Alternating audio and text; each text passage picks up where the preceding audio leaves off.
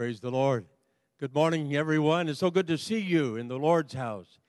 Aren't you grateful for God's presence here with us today? Anointed worship. Thank you so much. And I tell you, my heart thrills at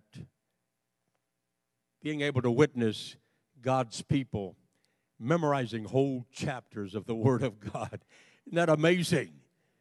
J.P. Brown and Devaney, would you just stand up right now, please? Where's J.P.? He was here. I know he was here. J.P. and Devaney, with other leaders in our church, are leading our junior Bible quiz, our teen Bible quiz. I tell you, it thrills my heart to see in these days in which we live, people committing to their heart the memorization of the living Word of God. Hallelujah. God bless you guys. Thank you so much for your faithfulness, all you do in leading our JBQ and our teen Bible quiz. We praise God for it. The Bible says that of itself, that God says that it's quick. That means it's alive, it's powerful, sharper than any two-edged sword. You still believe that? Amen. I'm so glad to see you this morning and welcome all of you who are worshiping with us by the web. And we just thank God for His wonderful presence. I appreciate so much your response and your support last week of our missionary, Brother Dan Lumadou, Dan and Paula, missionaries to Japan. Thank you for the generous offering. We were able to give them $2,000 in our offering to help them on their way. And as many of you have made commitments, thank you for getting that in. We went ahead and gave it to them in advance. And so God bless you for doing that. It's good to be together in the Lord's house, isn't it, in person?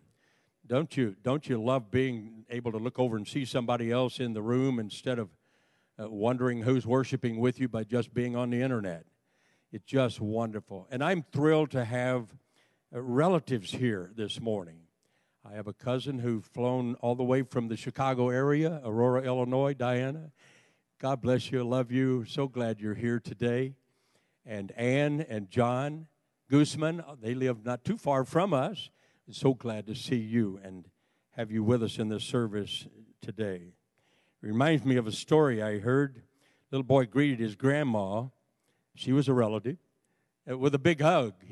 She'd come to visit them, and he said to her, "Oh, Grandma, I'm so glad you came to visit us. Now maybe Daddy will do the trick he's been promising us."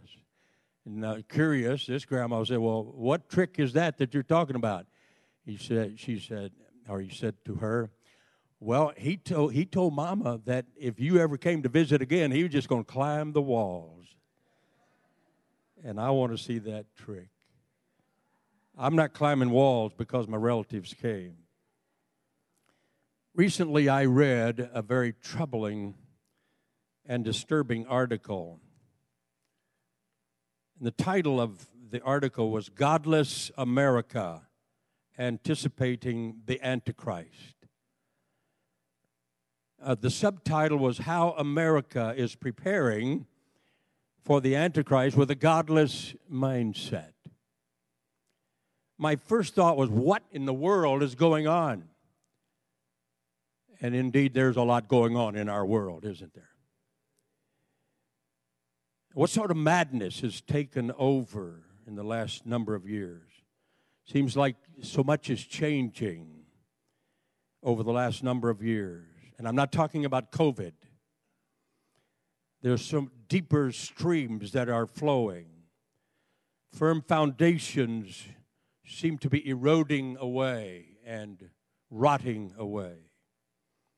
Please stand with me, and I'm going to ask you to read the Word of God. We've had a lot of Scripture already, but I mean it when I say I love the Word, and I believe it's important for us to have the Word. Instead of me reading it today, I'm asking you to read it with me. I want us to read this passage. And I'm asking you to listen with your spirit. Listen with the mind, with the ears of your heart. Let the Holy Spirit make this passage come alive for us today. Would you please read it? I'm reading from the Modern English Version. Know this. Come on, in your outdoor voice, please. Let's read. Know this. In the last days, perilous times will come. Men will be lovers of themselves, lovers of money, boastful, proud, blasphemers, disobedient to parents, unthankful, unholy, without natural affection, truce breakers, slanderers, unrestrained, fierce, despisers of those who are good, traitors, reckless, conceited, lovers of pleasures more than lovers of God, having a form of godliness, but denying its power. Turn away from such people. Those of this nature creep into houses and captivate silly women, who are burdened with sins and led away with various desires, always learning, but never able to come to the knowledge of the truth. Now, as Jannes and Jambres resisted Moses, so these also resist the truth. Men of corrupt minds and worthless concerning the faith. But they shall proceed no further, for their folly will be revealed to everyone, as theirs also was. But you have observed my doctrine, manner of life, purpose, faith, tolerance, love, patience, persecutions, and afflictions, which came to me at Antioch, Iconium, and Lystra. What persecutions I endured. But the Lord delivered me out of them all. Yes, and all who desire to live a godly life in Christ Jesus will suffer persecution. But evil men and seducers will grow worse and worse, deceiving and being deceived. But continue in the things that you have learned and have been assured of, knowing those from whom you have learned them, and that since childhood you have known the Holy Scriptures, which are able to make you wise unto salvation through the faith that is in Christ Jesus. All Scripture is inspired by God and is profitable for teaching, for reproof, for correction, and for instruction in righteousness, that the man of God may be complete, thoroughly equipped for every good work. Oh, hallelujah. Let's thank God together for the word, and let's ask him to lead us. Yes, give him an applause. Thank you for your word. We love you for your word, oh God. Now let's ask the Holy Spirit to help us. You see each of our hearts, blessed Father. And by your Spirit, you have brought us to this service today. It isn't an accident. Whoever is worshiping with us by the web or will later watch this service, I pray that your word will touch our hearts. Lord, we need you to do something in our lives today that only you can do. I pray that you'll hide me behind the cross. I pray that you'll live big in me, blessed Holy Spirit. Think through my mind. Speak through my lips. And let me say only that what you would have me to say. But help me to say with loving boldness what you would have me to say. I pray, God, you'll touch the heart of unbelievers. People who may not be in fellowship with you today.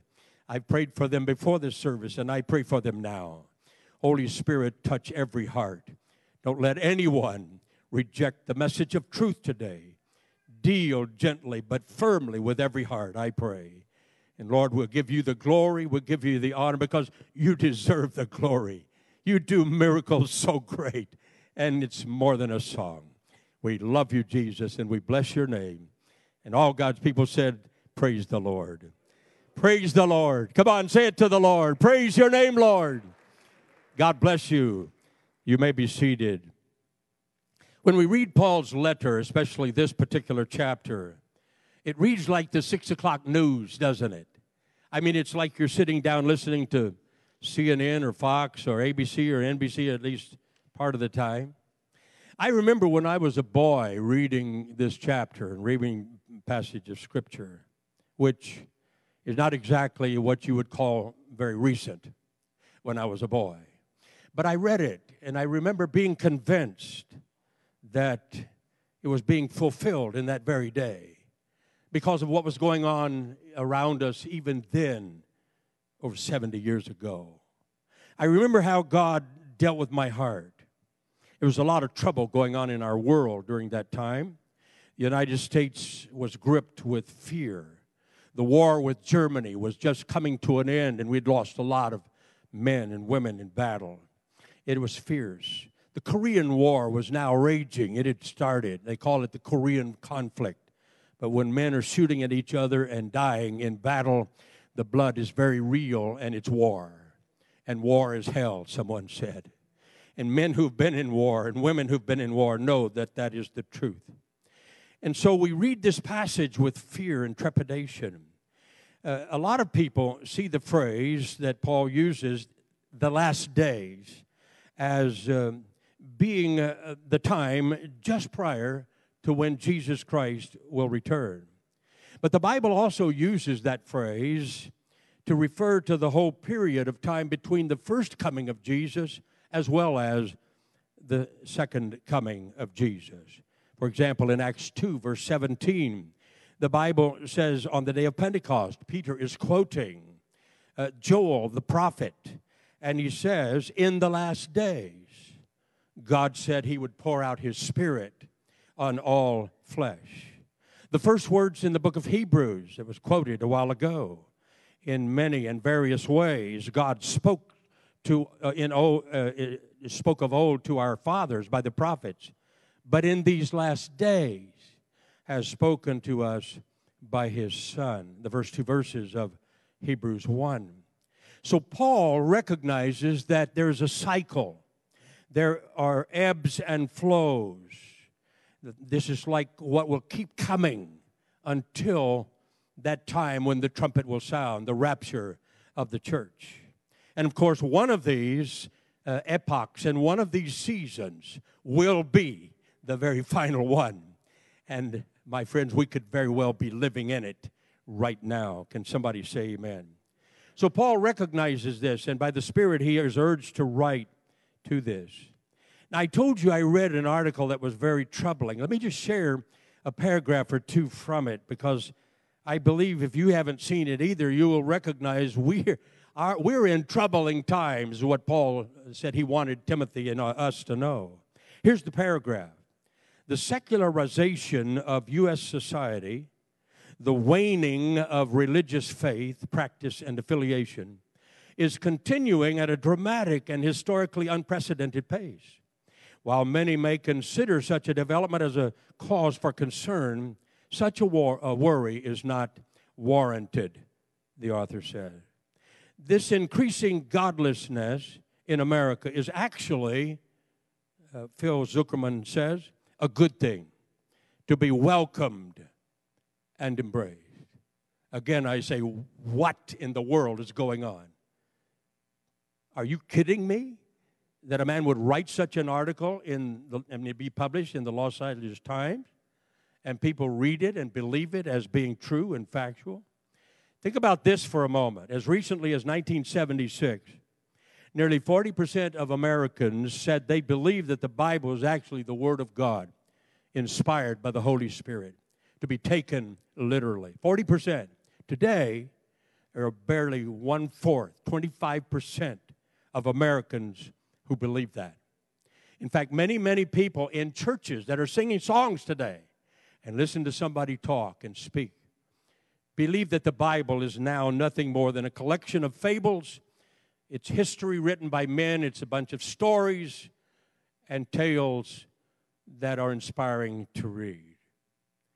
Representative Jerry Nadler, Democratic representative of New York, recently proclaimed that, quote, God's will is of no concern to this Congress.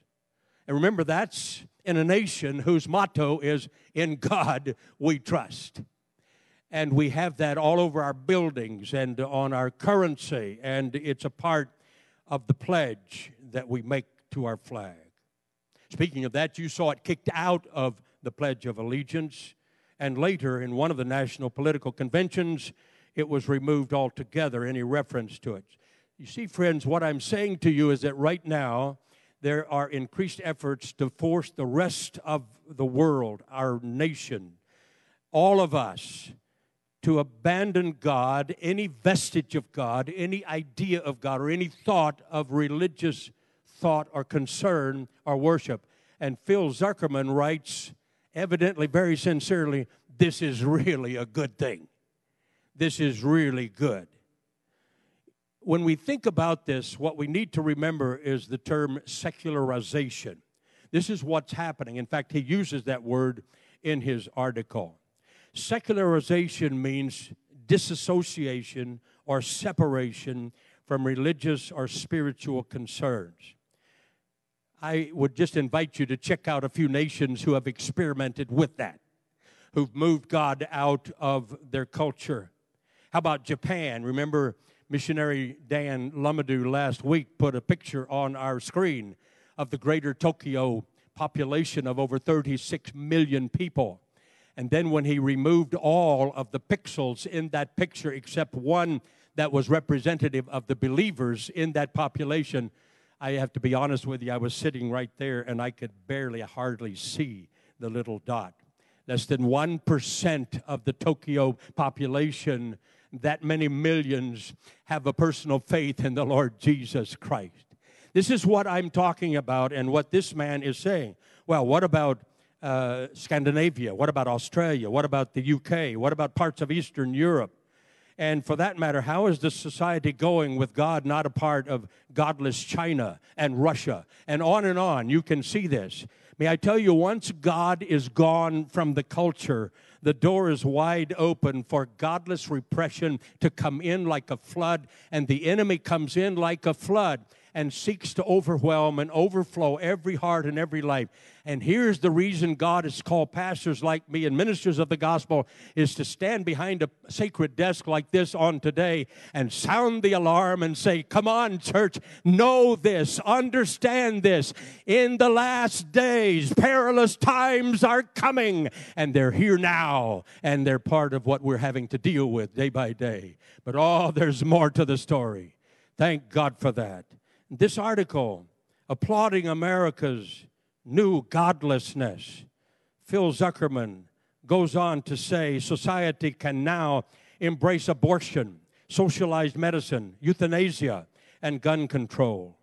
It concludes with this paragraph, and I quote, "The organic secularization we are experiencing in the United States is a progressive force for good, one that is associated with improved human rights, more protections for planet Earth, and an increased socio-cultural propensity to make this life as fair and just as we can, in the here and now, rather than in a heavenly reward that fewer and fewer of us believe in." End quote. I don't know about you, but that runs a chill through me. When I learned that a man actually got paid to write stupidity like that and ignorance, and it was published and read in a widespread distribution of a newspaper, it causes me to say, dear Jesus, what in the world is the church thinking about? What are we as the followers of Jesus Christ thinking about? You see, is this what Jesus meant when he asked the question in Luke 18, verse 8? When the Son of Man comes, will he find faith on the earth? I have reason to believe that may have been what was going through his mind. So what the Apostle Paul wanted Timothy, and he wants us to know, he says very clearly, understand this, know this, that these will be dangerous times, times of great stress, times when our faith will be pushed to the limit, times when we will be forced to stand firmly on the promises of God when we have nothing else to sustain us. Times when we will be under attack and under threat. But make no mistake about it, the Word of God is still true. Greater is He that is in us than he that is in the world. And never mind the times, I'm getting ahead of myself, but I'm grateful that I have good news today. I have hope for us today. There is a blessed hope. Hallelujah. Glory be to God, dear Lord Jesus.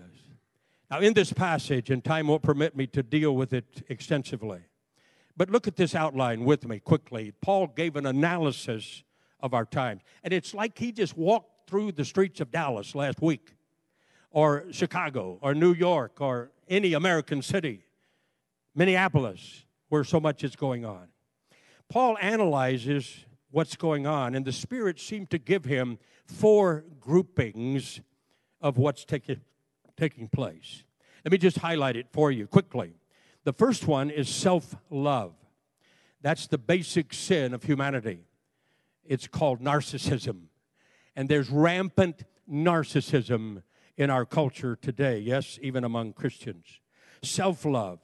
That's the vilest idolatry there is because it puts oneself on the throne of one's heart instead of who belongs there, and that's the living God. It removes God from his rightful place. We have in our society what's known as me, the me society. It's been around a long time. Even a burger place uses it as part of their advertisement. Have it your way. We'll make it like you want it. And so my rights, my needs, my views, my preferences, all of this, part of the culture. And how many know that can get into the church? How many know that's not good when it gets into the church? Christians often point to non-Christians about how selfish they are. With a sense of pride, we feel, well, at least I'm not like them. But Paul says this is happening in the church. He's writing about the life of the people of God. Someone recently captured this philosophy in a little jingle, and I put it on the screen for you. I had a little tea party this afternoon at 3. It was very small, 3 guests in all, just I, myself, and me. Myself ate up the sandwiches, and I drank up the tea. 'Twas also I who ate the pie and passed the cake to me. Me, myself, and I. Out of that flows other things, this first grouping. Paul's list expresses he says the primary expression of all of that is lovers of money. See, this is the root of greed. This is how that all happens. I don't have enough. I need more.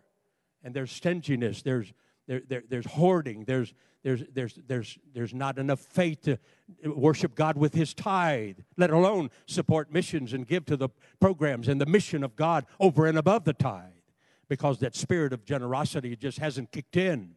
I'm talking about one's walk with the Lord. Paul is what he's in. Out of that flows boastful and proud, blasphemers.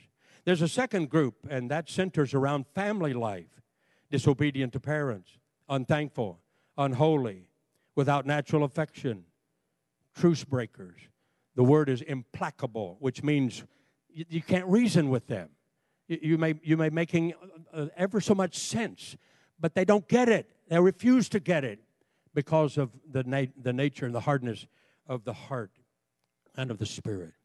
I don't have to give you examples today. When I mention some of these, immediately some of us are seeing living examples lived out, especially in this family situation. Disobedient to parents. Kids, obey your mom and dad. Young people, if you're still sitting at the table and eating your daddy's food, then honor your mother and your father. Obey them. Well, that didn't cost you anything. I just throw that in for you. Here's another group, and he talks about interpersonal relationships. Truce breakers. People don't keep their word, even Christians. They tell you something, and then they don't do it. They make a truce with you, and then you forget about it. Where's loyalty? Where's commitment? Those are words that, no, they don't work in our generation today. They're not part of our culture now. That's what Paul's talking about. That's what the Spirit is moving in his heart about. Slanderers. It's just too easy to form a prayer request. And by the time it's finished, it's a diminishment of someone's character and their integrity. Are you hearing me this morning, church? Unrestrained, fierce, despisers of those who are good, traitors, reckless, conceited. In the last group, he sums it up by talking about people who have a pretense of religion, and man, have Americans mastered that. A form of godliness. Lovers of pleasure rather than lovers of God. And Paul says it's almost a mutually exclusive situation. We either love God with all of our heart, our soul, our mind, our spirit, everything within us. We're all in.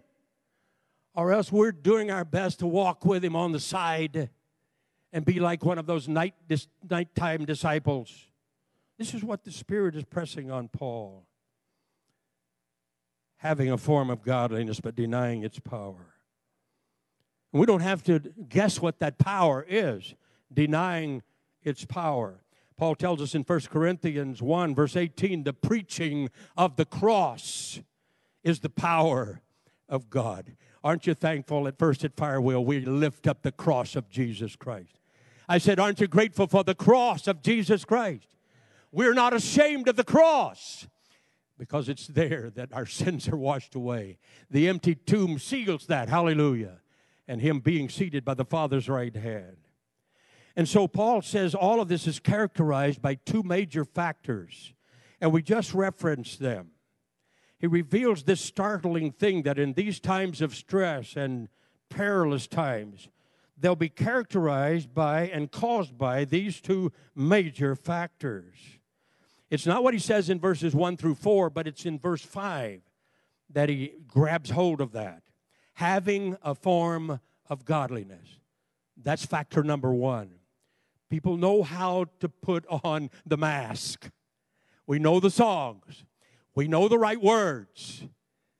But you see, it becomes different when he gets to the second part, denying its power.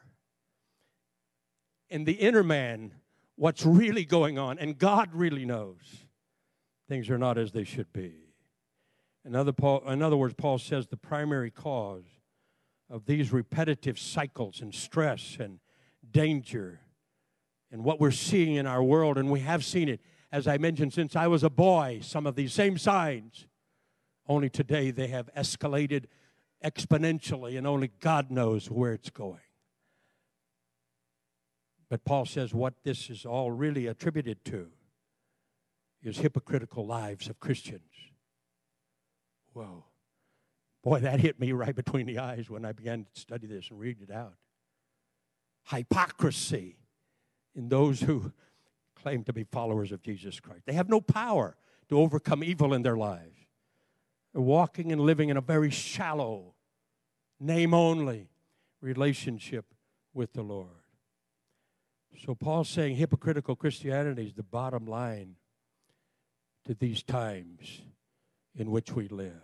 I'm not sure any of us really realize and grasp the full revelation of Scripture and its importance with regard to how it reveals the nature of the church. Devaney quoted from Peter. That is a vital chapter.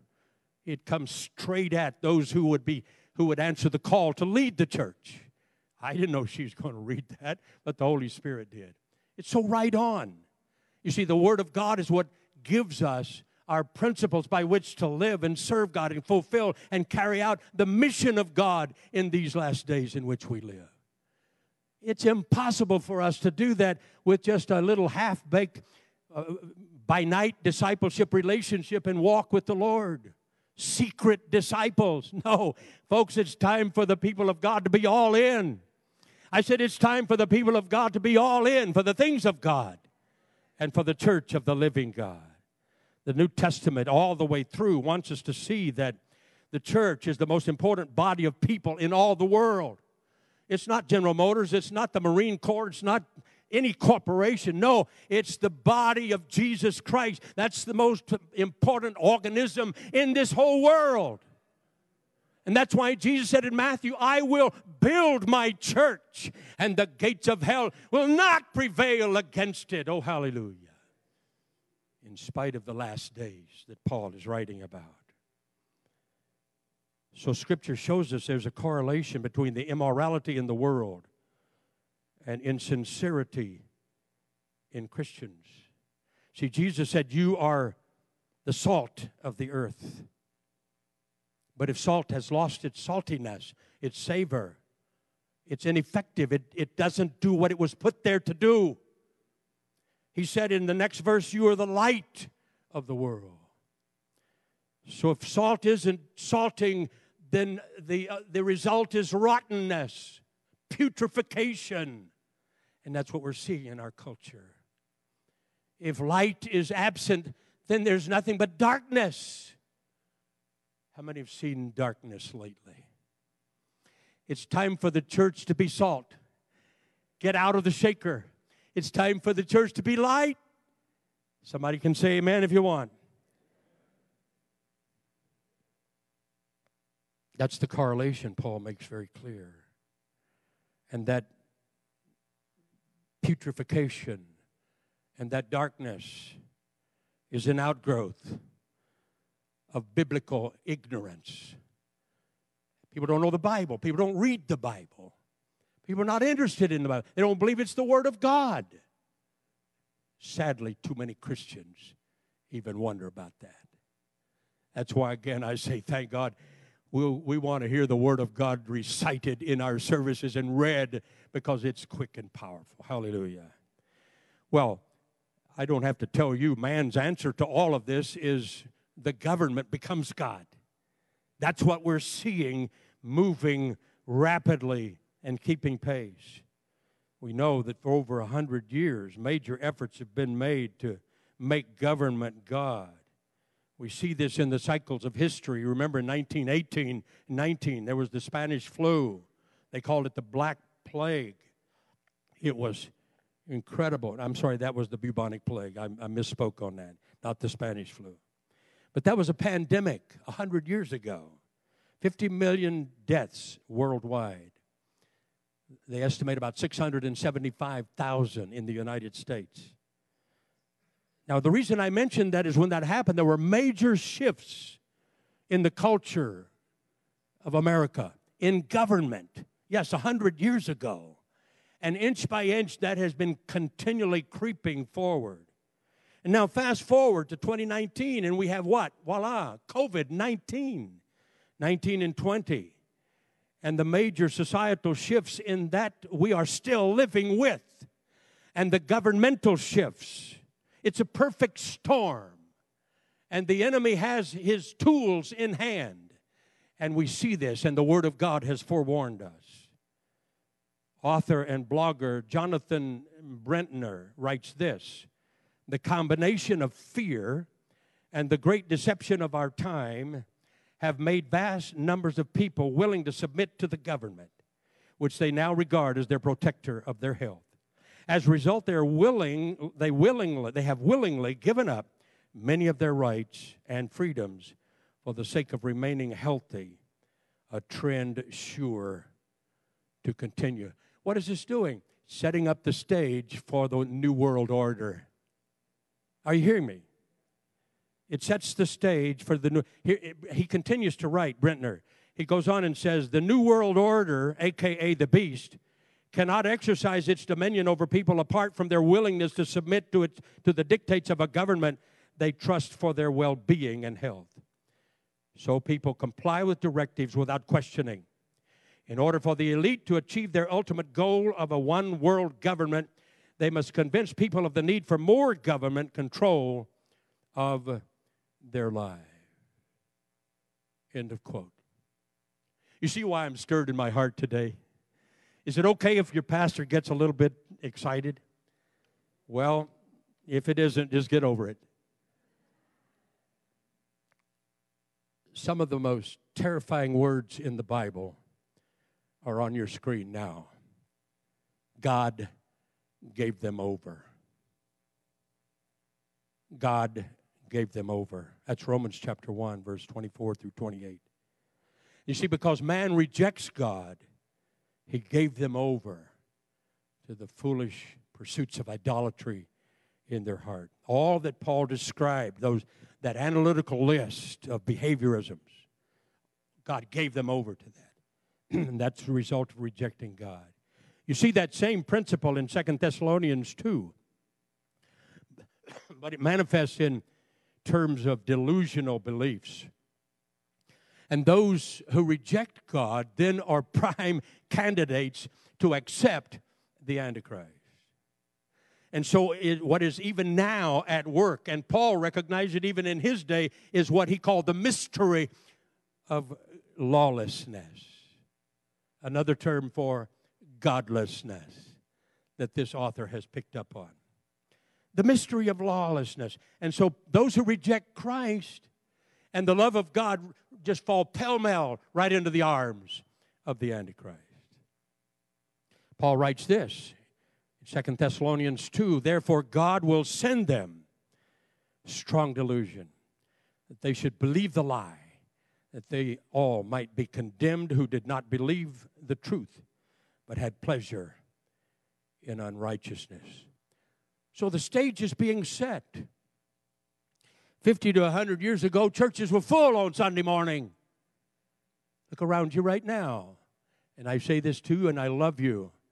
But if you're at home just because you'd rather sit and drink a cup of coffee rather than being in the house of the Lord, then you are disobeying God. No, if you're well, you're not vulnerable, issues going on, health issues, come on, folks. I'm telling you the truth this morning.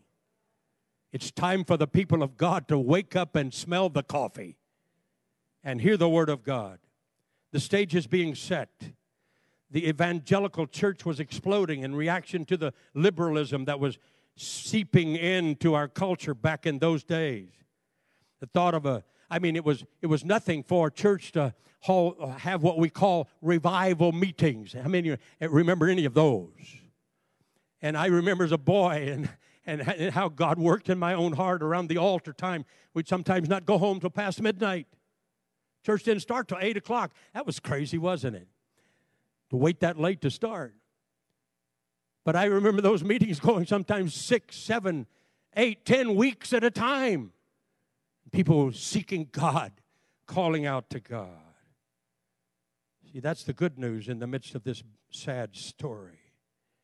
Because even then, the thought of a prominent U.S. congressman stating that our government was not concerned with God's will, that was unthinkable even in the House of Congress. But times are changed. Things are changing. Well, the stage is not only set for the mystery of lawlessness, the man of sin, but thank God, on the horizon, yes, is the Antichrist. Yes, so are the 4 horsemen of Revelation. Yes, evil is making its way day by day. But I'm telling you, there's something else on the horizon, and that is the soon return of the Lord Jesus Christ, the rapture of the church, the sounding of the trumpet on that in a moment, in the twinkling of an eye. Oh, glory to God. I'm talking about the blessed hope. I'm talking about the eternal hope that's in your heart and mine. And it could be today. I said it could be today. While many people no longer believe Jesus is coming back, Middle East researchers have discovered new evidence now that proves not only the rapture to be right, the prophesied rapture in the Word of God is real, but why it must soon come to pass. Soon come to pass. Oh, dear friends, the coming of the Lord is near at hand. In 1936, a man by the name of Albert Brumley wrote a song he entitled, "This World Is Not My Home." Now you see why I wanted to title my message that today. This world is not my home. The chorus in every verse ends with the words, "And I can't feel at home in this world anymore." I believe he had good reason to write that. I think I know what he meant. Maybe you do too, and that's a good thing because it means our spirit is alive unto God. And this is what Paul is describing for us. He says that world is temporary. That world that I've described is temporary. And that's why he said, I want you to hold fast to what you've been taught and remember who taught you. Those truths, those doctrines, those life-changing principles of the Word of God. Hold on to them. Don't let anything take them from you because we're near to the coming of the Lord. That ache you feel while you're watching the news, it ought to be normal for Christians. When you see all this turmoil going on, if it causes an ache in your heart as a child of God, then praise God for that. because you know this isn't right, but you also know this isn't forever, because in a moment, in the twinkling of an eye, He's going to come. Hallelujah. But right now, we are living in the very end of Romans chapter 1. If you study that chapter, you'll read in verse 8 that Paul says that we live in a time when men and women intentionally suppress the truth in unrighteousness. And by doing this, Paul says in verse 21 and 22, they become futile in their speculations, and their foolish heart was darkened. Professing to be wise, they become fools. And in verse 25, he says they exchanged the truth of God for a lie and worshiped and served the Creator rather than the creature rather than the Creator. So that's the world we live in. But thank God that's not our home. I said, that's not our home. I said, that's not our home. Amen? Paul said in the Philippian letter, our citizenship is in heaven. Come on, read it out loud with me. Read it in your outdoor voice. Our citizenship is in heaven, from which also we eagerly wait for our Savior, the Lord Jesus Christ, who will transform the body of our humble state into conformity with the body of His glory. Glory to God. In any way you can look at it, heaven is always way, way better than earth. I said it's way better than earth. And Jesus said to pray, our Father who art in heaven. And that tells us something magnificent about heaven. It tells us that our Father is there. And the psalmist wrote in 16 verse 11, in your presence is fullness of joy. In your right hand there are pleasures evermore. He's talking about the blessedness of going to heaven. And whether we go there by death or whether we go there by the sounding of the trumpet, it's going to be glorious. Hallelujah. In fact, Paul tells the Corinthian church, eye has not seen, nor ear heard, nor have entered into the heart of man the things that God has prepared for those who love Him. Hallelujah. Glory to God. And unlike the pleasures of this world, and there are pleasures in this life, make no mistake about it, but they are passing, they are fleeting. The joys of heaven will never dim, they will never fade, they will never die. Peter says in his epistle 1 and verse 4, an inheritance incorruptible and undefiled that does not fade away. Hallelujah. Can somebody say praise the Lord? Glory to be to God. Hallelujah. No wonder Colossians chapter 3 verse 2 admonishes you and me to set your mind on things above, not on things of the earth. That same songwriter, Albert Brumley, he wrote over 800 songs. We've sung a number of them, some of us growing up and even more recently. They say his best-known song was the one he titled, I'll Fly Away.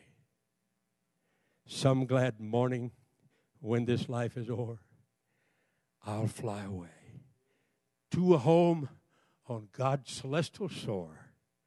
I'll fly away. He wrote that song, and it was recorded again and again and again and again. See, those words are right out of the Scripture. They're right out of the Psalm. Psalm 90, verse 10. It says, when the days of our life are gone, we fly away.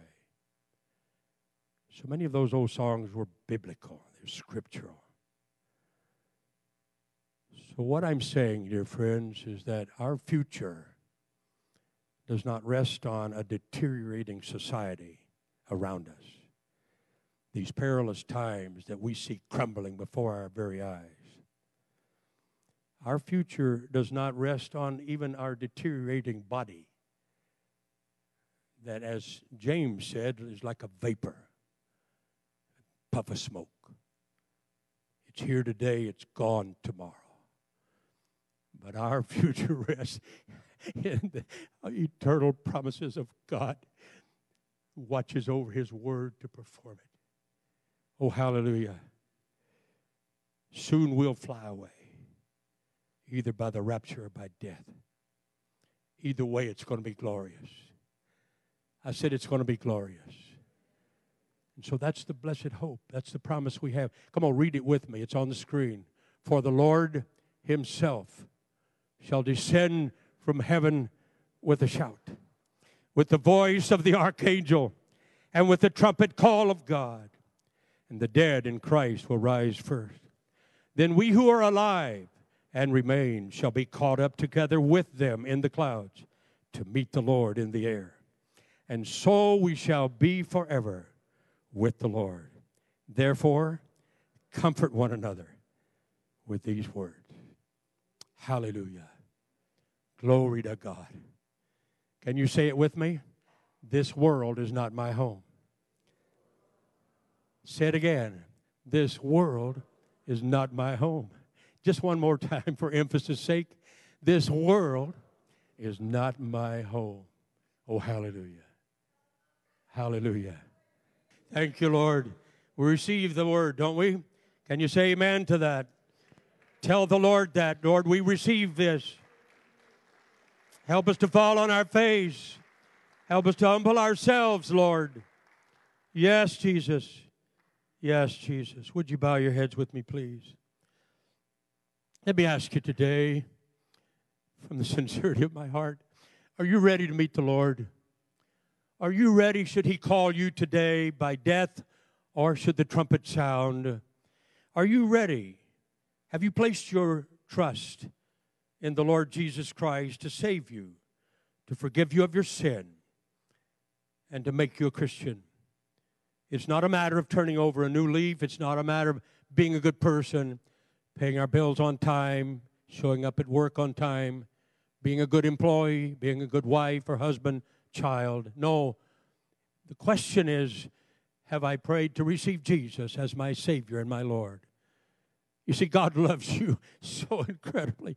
He loves you so much, he sent his Son to die for you. Jesus Christ shed his blood to purchase your redemption. He arose from the grave. We celebrated just 2 weeks ago, victorious over that grave. And now he's seated by the right hand of the Father. God's love is very real and very deep for you. And Jesus wants you to receive that today.